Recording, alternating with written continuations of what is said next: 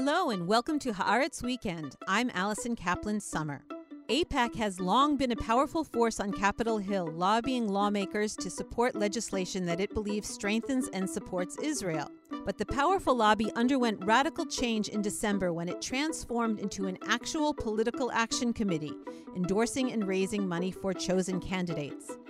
Ahead of the 2022 midterm elections, it is taking sides and raising money in key primary races, most actively on the Democratic side through what it calls the United Democracy Project, the pro-Israel group Super PAC.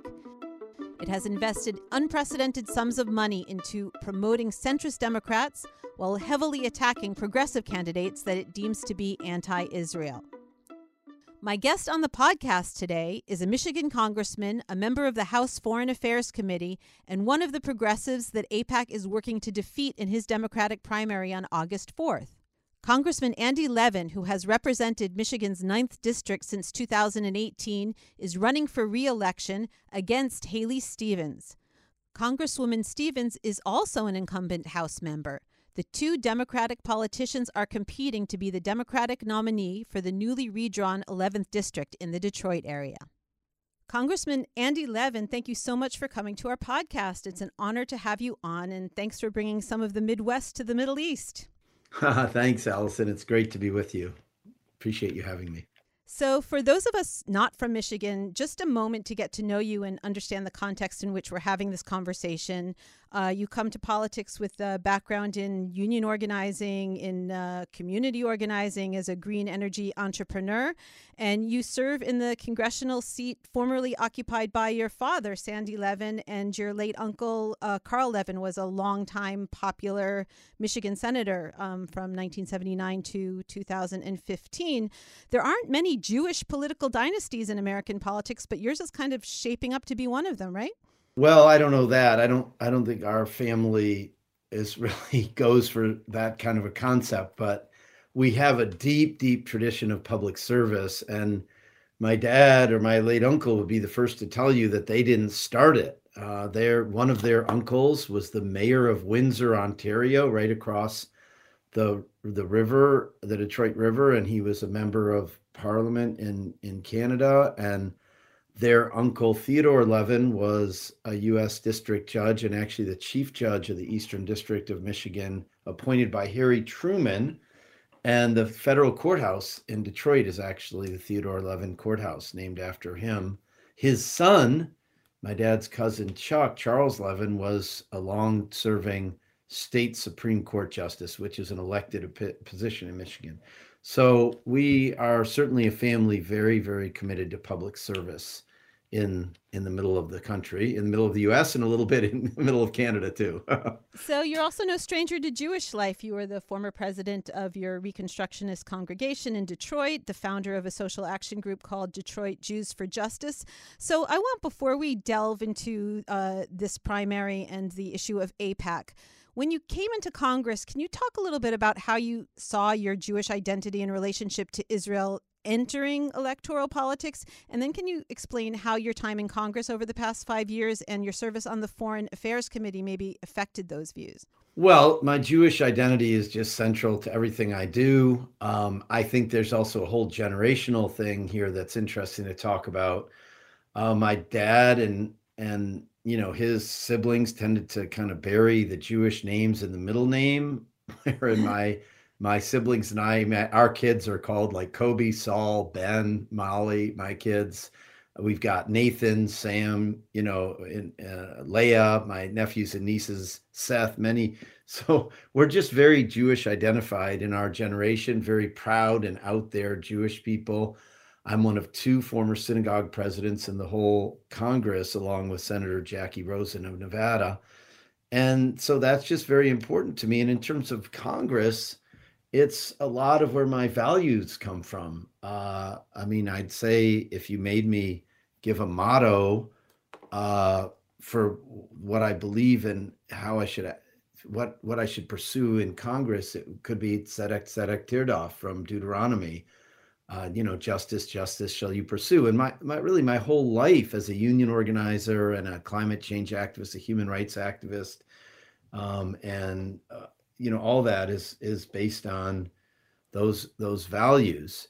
And then in terms of Israel, I've always loved Israel. I first went there in 1990 when I was a graduate student, and then I've always been a big proponent of a two-state solution. And so those things, haven't really changed. And I guess I brought them right to Congress. So, coming up to this primary, you've been endorsed by J Street and heavily backed by their PAC to the tune of hundreds of thousands of dollars. On the other hand, the Jewish Democratic Council of America has endorsed your rival, Haley Stevens, along with the Democratic majority for Israel. And most prominently, AIPAC has thrown its full support behind Stevens, who it says, quote, has a strong record of support for the U.S.-Israel relationship in clear contrast to her opponent. In January, David Victor, a former AIPAC president who is from Detroit, sent out a very strongly worded email with a quite personal attack on you, calling you, quote, arguably the most corrosive member of Congress to the U.S.-Israel relationship, that you, quote, frequently and one-sidedly criticize Israel, defend, and even fundraises for its worst detractors. And he kind of characterizes you as a wolf in sheep's clothing. Quote, as a Levin, a name which due to his uncle and father commands respect and admiration on Capitol Hill. And making matters worse, Andy sincerely claims to be a lifelong Zionist, proud Jew, and defender of Israel. So when Andy Levin insists he's pro-Israel, less engaged Democratic colleagues may take him at his word. What was your reaction when that leaked email was first posted on Twitter? Well, it's just sad and kind of pathetic. It's really sad to hear people talking like that. I've known David Victor. It's not like he's a stranger to me. I've known him my whole life. But really, when he says pro-Israel, he means towing the AIPAC line. I mean, the idea that I'm not pro-Israel because I don't agree with him is absurd. I mean, I just had Ephraim Halevi as my guest at the Capitol. He was my guest, and I had him, brief members of Congress who were interested on the Israeli security view of the Iran nuclear situation and this relationship with the Palestinians. I regularly meet with, members of the Knesset, members of the government. I'm super pro-Israel. I'm just not. I just happen to believe that the only way to have a secure homeland over time for my people is to realize the political and human rights of the Palestinian people as well. And that has actually been the official U.S. position of every administration, save the Trump administration, for many decades. So it's, it's just kind of very sad that this kind of politics of intimidation and of is so prevalent in this election, not just in my election, but in a whole number of Democratic primaries. But I'm the Jewish member, one that they're going after. Most of the others are women of color from different parts of the country. Is the visceral opposition to your candidacy or the preference of Stevens over you? Do you think this all stems from this Two-State Solution Act that you co-sponsored and initiated last September? That legislation, do you think that is really what's rankling AIPAC and the sort of traditional pro-Israel community? Well, again, I don't agree calling it a traditional pro-Israel community. I think J Street and Amenu and New Israel Fund and Americans for Peace Now and many groups that are backing the Two-State Solution Act are just as pro-Israel as the right wing on Israel groups. And they just don't deserve to have any greater claim to that title than the more progressive groups. But I don't think it's just because of that. They also, so they don't like, I guess, the Two-State Solution Act, which would, and there's been so much mischaracterization of it and really mendacity about it. But the Two-State Solution Act just says that just saying you're for a two-state solution without doing anything about it is just like saying your thoughts and prayers are worth the latest victims of a mass gun violence in the U.S. and not doing anything to actually reduce the epidemic of gun violence in the U.S. And by the same token, if you really believe that we need to achieve a two-state solution, we have to get about doing something to achieve it. And the bill does a bunch of things we can talk about if you're interested. But there's more to it than that. AIPAC, in a very muscular way, demanded that everybody oppose the JCPOA, the Iran nuclear deal in 2015. My dad and my uncle both strongly supported the JCPOA. And by the way, they were right. And Ephraim Halevi, by the way, said also they were right, and it was the right thing to do. But now they're saying that, they're against the U.S. re-entering the Iran nuclear deal. That's not a U.S.-Iran deal. It's a 7-nation deal. And Iran is just on the brink of having enough fissile material to make nuclear weapons. And it's a big disaster for Israel's security, U.S. security, everybody's security. And we have to stop Iran from becoming a nuclear power. So there's that issue where they disagree. They want us to, their position is basically you have to solve everything wrong with Iran before you agree to a deal that prevents them from achieving nuclear weapons. I think that it's better to stop them from having nuclear weapons and then work on everything else as well. But in any event, they don't like that. And then I think their biggest mistake is to say that the approach to people who disagree with us about Israel is to vilify them and other them and say they're all anti-Semites.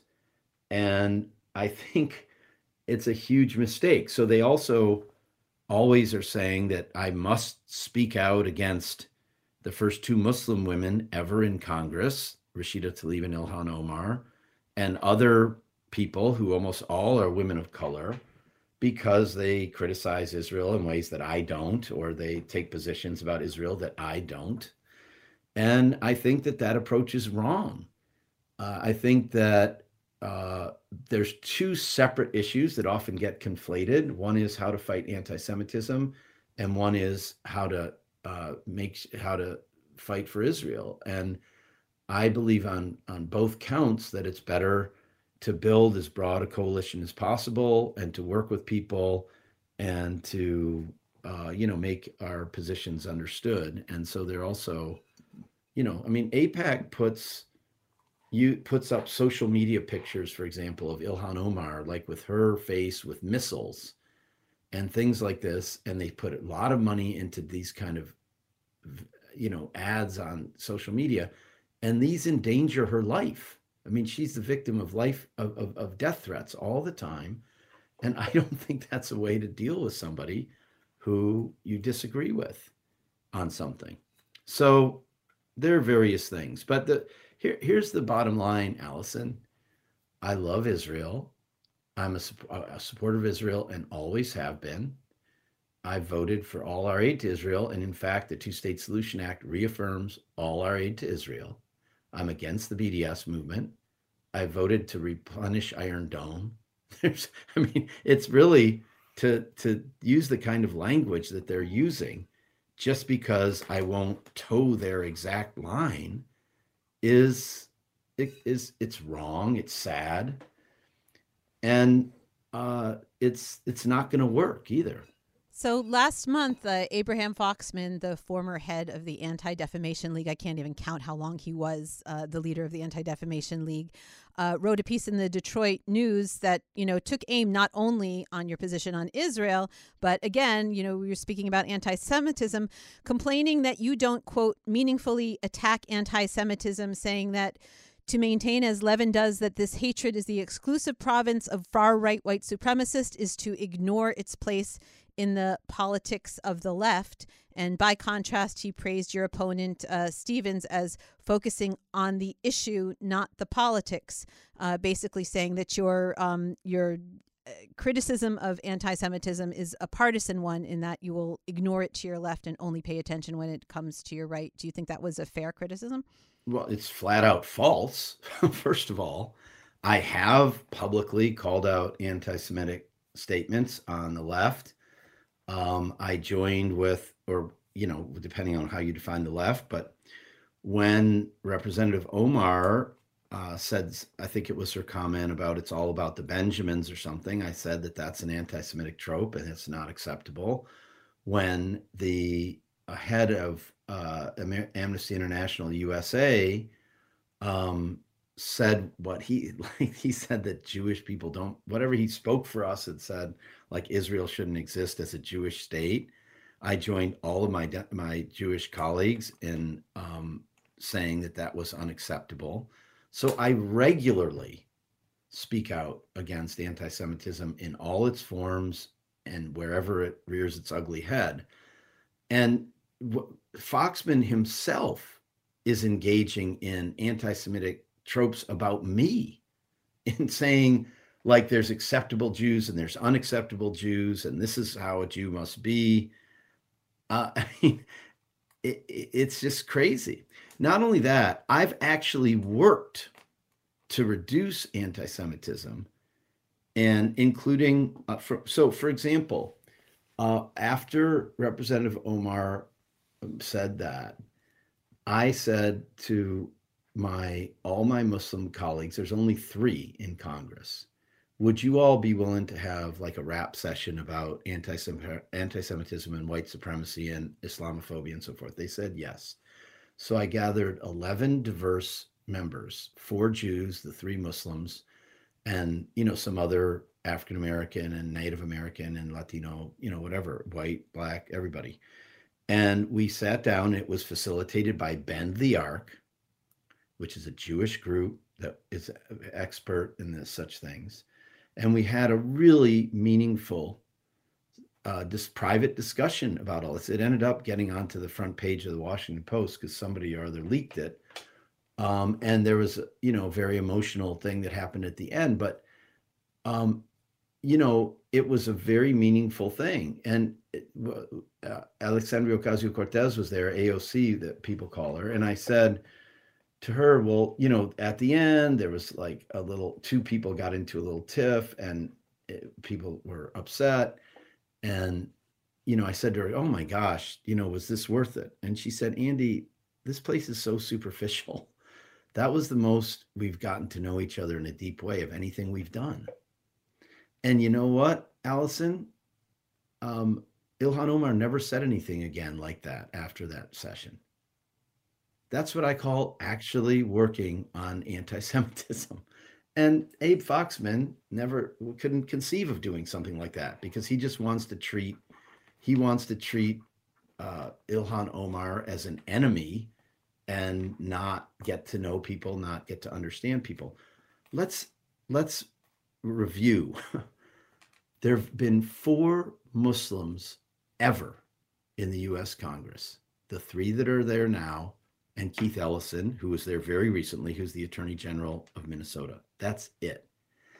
Don't hold me to this number because I did this research a long time ago, but there's been something like 240 or something, I don't know, Jewish members of the House and Senate, going back to the middle of the 19th century, the 1840s or 50s. So I think there's going to be obviously some, bumps in the road in building new relationships. But what do you think is better, to build relationships and create mutual understanding, to get anti-Semitism to have a little place at the intersectional table, and to help people understand the connection between anti-Semitism and racism against Black people and hatred of immigrants and of Muslims and so forth, or to just vilify people who, may say something wrong or make a mistake? So I think I've been much more active on actually fighting anti-Semitism than my opponent has. And plus I've dealt with it my whole life. I literally grew up in the shadow of Shrine of the Little Flower, the church of Father Charles Coughlin, the famous anti-Semitic and racist and Nazi sympathizing radio preacher of the pre-war period in the United States. He was the biggest media figure in the country. And, I faced a lot of anti-Semitism there in that neighborhood. from, I guess, his followers. Foxman's other big criticism of you was that you were silent on Amnesty International's characterization of Israel as an apartheid state. Do you care to break the silence? Well, first of all, I haven't been silent on that. I, um, I didn't jump through, I guess, Abe Foxman's hoop or whatever and do just what he would have wanted me to do, I guess. But in any event, I have said two things about this.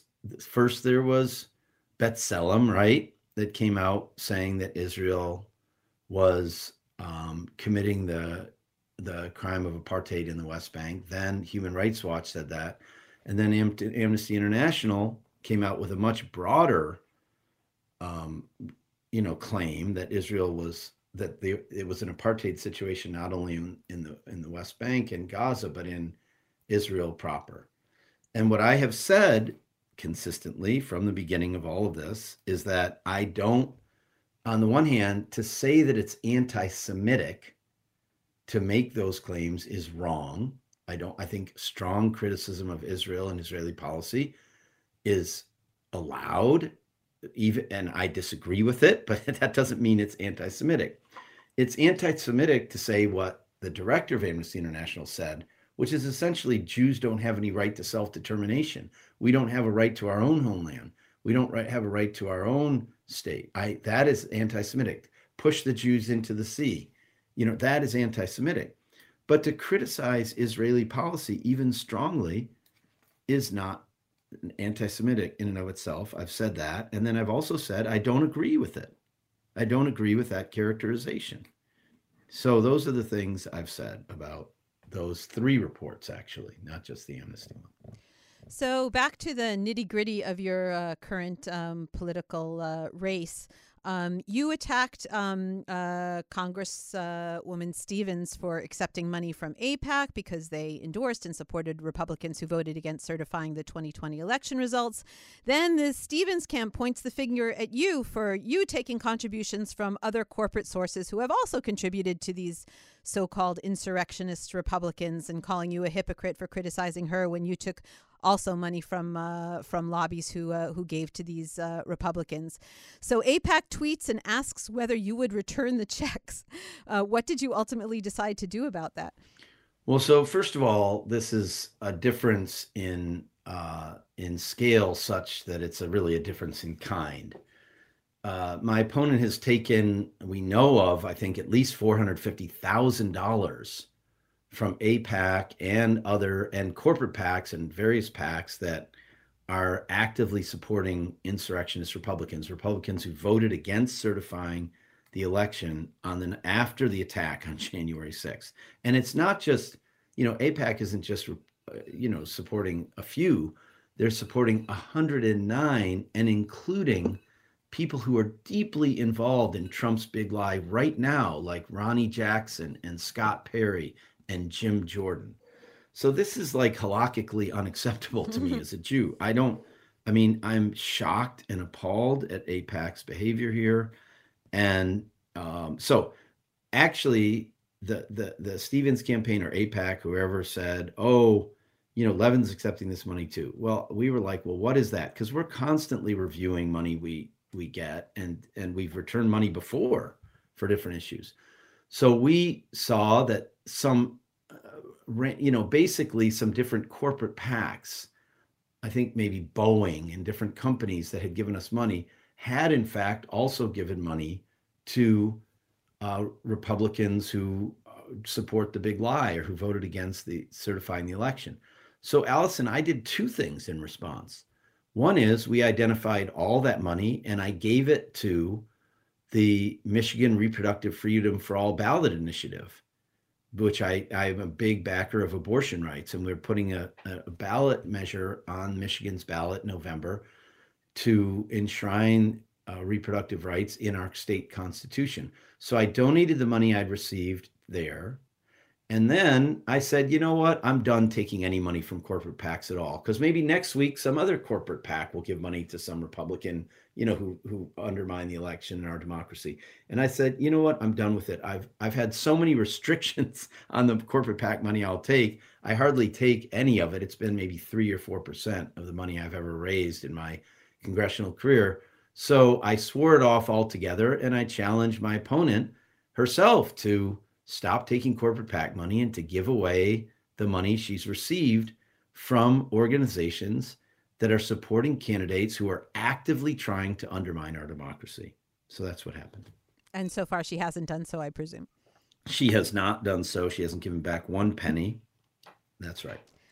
So, I mean, I have to ask, with J Street, in your camp working to fill your war chest, AIPAC on the other side, funding Stevens so heavily. So this race is getting some huge national attention. NBC News called it a proxy war.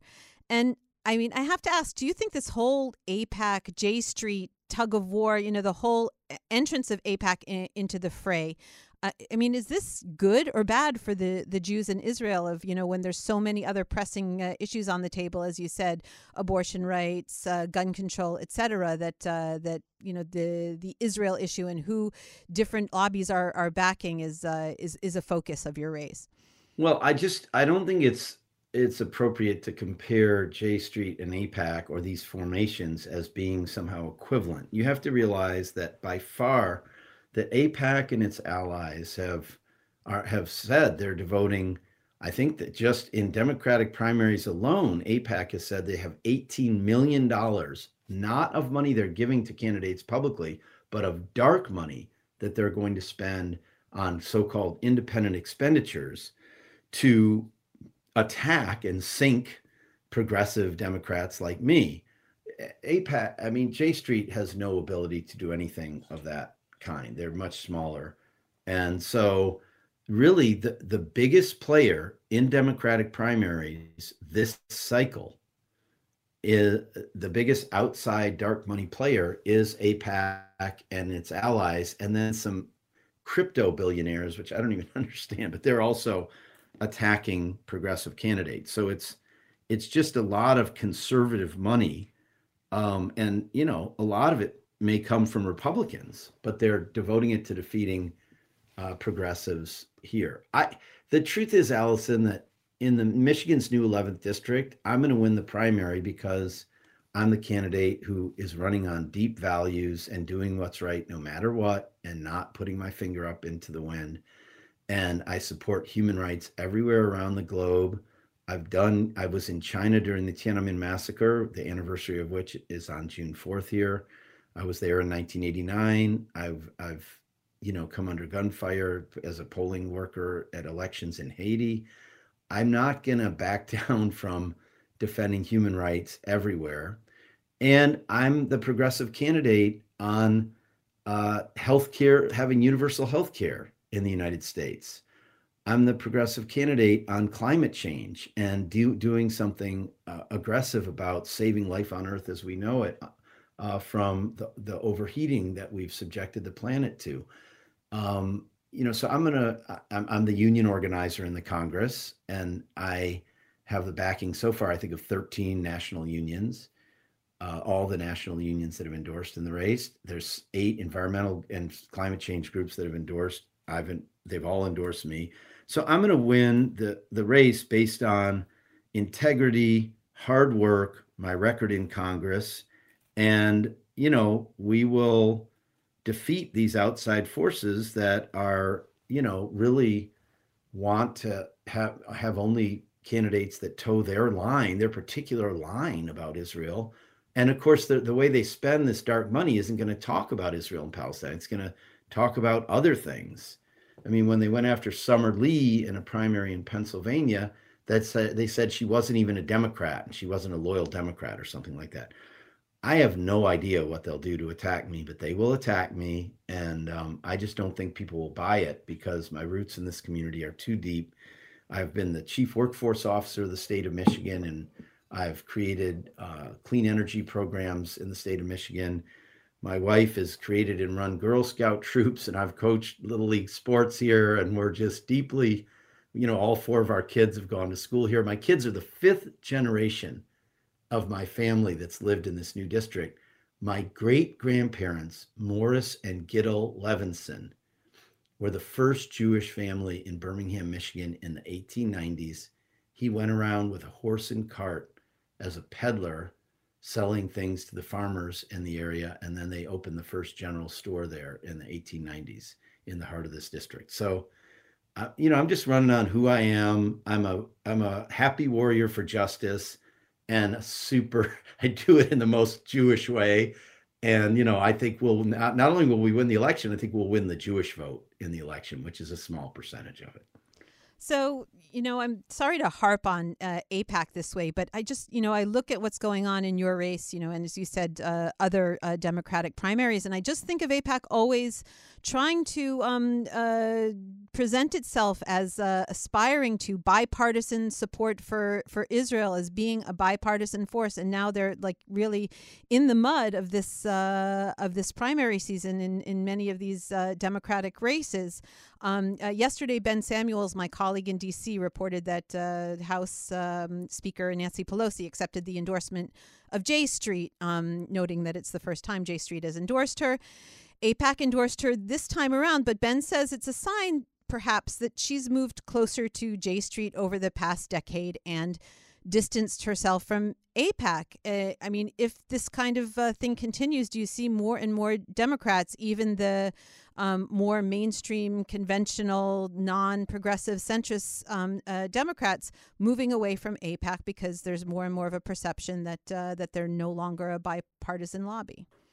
Well, many J Street has endorsed a majority of all the Democrats in Congress, I believe. So I don't, people accepting J Street endorsements isn't anything new. What I'd say about AIPAC is that I agree with the words that, it's a disaster for Israel to be treated as a partisan football. That'd be the worst thing. And unfortunately, AIPAC has contributed to that by their the partisan way they set up the fight on the JCPOA. A lot has happened that's been unfortunate. Obviously, when Bibi was prime minister and Barack Obama was president, Republicans in Congress went around the president and invited Bibi to address a joint session of Congress. That was a huge mistake in terms of on Bibi's part and on whoever supported that here in terms of the bipartisanship. And the positions that AIPAC is taking makes it very difficult to take them seriously. You can't say, oh, it's okay to support people who are actively trying to undermine our democracy because we're a single issue organization. Okay, I've got news for you, Allison. When we're not a democracy anymore, it doesn't matter what your issue is. You're not, because the whole premise of being able to petition the government is based on the notion of democracy, and that it's in the Constitution that citizens have the right to advocate their government. But when we stop being a democracy, that's not going to be worth anything. And so I think it's not a question of supporting Republicans or Democrats. It's a question of we all need to work to save our democracy. And then within that, it would be great if we all could have a pluralistic discussion about what the best way to support Israel is and to support peace in the Middle East and to achieve what I still believe is the only way to have long-term peace, which is a two-state solution.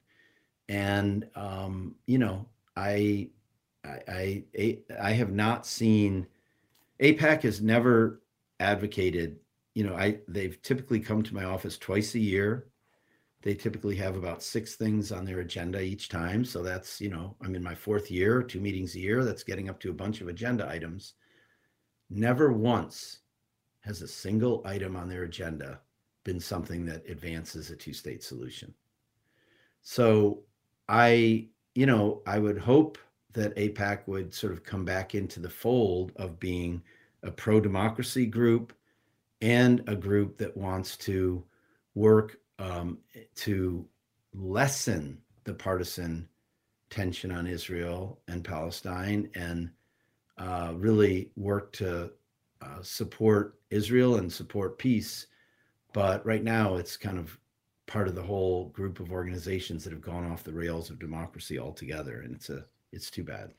You mentioned the JCPOA a few times in this conversation, and so I'll just leave AIPAC in the race for a moment and ask you about the current state of talks with Iran for my final question. So reportedly last night, Democratic Senate Foreign Relations Committee Chairman Bob Menendez, speaking at an AIPAC event, of course, he called for a new Iran strategy and an end to U.S. negotiations with Iran in Vienna, those ongoing talks. Menendez said, quote, "It is time to tell the Europeans, whom we have shown good faith with, that we were willing to enter into what was hopefully a longer and stronger deal, that the Iranians are not there." Do you agree? Do you think it's time for the U.S. to walk away from the table? Do you think it's time for the U.S. to walk away from the table, or do you think that these talks should continue to be pursued as long as possible? Well, we can't have them go on forever because Iran is so close now to being able to, produce create nuclear weapons. I don't think I really want to get into all the details of this, except to say that if the administration has been trying to find a way for the U.S. to get back into the deal in a way that that refreezes Iran at a good number of months away from having the capacity to produce a nuclear weapon. Right now, we're down to virtually nothing. I mean, a very small number of days. They were frozen at 12 months out, and now the best we could do is probably get them back to being frozen at something like 6 months out. That would still be good as long as we could continue to negotiate ongoing with them to keep them permanently in that situation. As my late Uncle Carl said always, people who criticized the deal in 2015 when we entered into it, because it didn't go on forever. There's no agreement that typically goes forever. And if it was a 10-year deal, there was plenty of time to negotiate the next deal. So what matters is we would need to have full IAEA inspection capacity without warning, without limit. It was the JCPOA involved by far the strongest inspection regime that has ever been negotiated. We would need that fully back in place. We would need a clear agreement for Iran to be frozen a significant amount away from being able to produce nuclear weapons. And, whether there have been some other issues that haven't been resolved, and I haven't been in Washington in a couple of weeks. The only way I really trust that when I get this information is in classified briefings. So I can't really say much more about it, except that, I'm not calling for the administration to walk away from the table. I think they've been doing a good job at advancing U.S. interests. And I think there are a number of legislators who've taken the AIPAC line that they're opposed to what the administration is doing. I'm not one of them. Congressman Levin, thank you so much for giving us so much of your time, agreeing to come on Haaretz Weekend, and good luck with the busy weeks and months that you've got ahead of you. Thank you so much, Allison. Take care. And so we come to the end of another episode of Haaretz Weekend. Thanks to my guest, Congressman Andy Levin, to our producer/editor, Shani Aviram. I'm Allison Kaplan-Summer. Tune in on Monday next week to Haaretz Weekly, hosted by Amir Tibon. And until next time, shalom from Tel Aviv.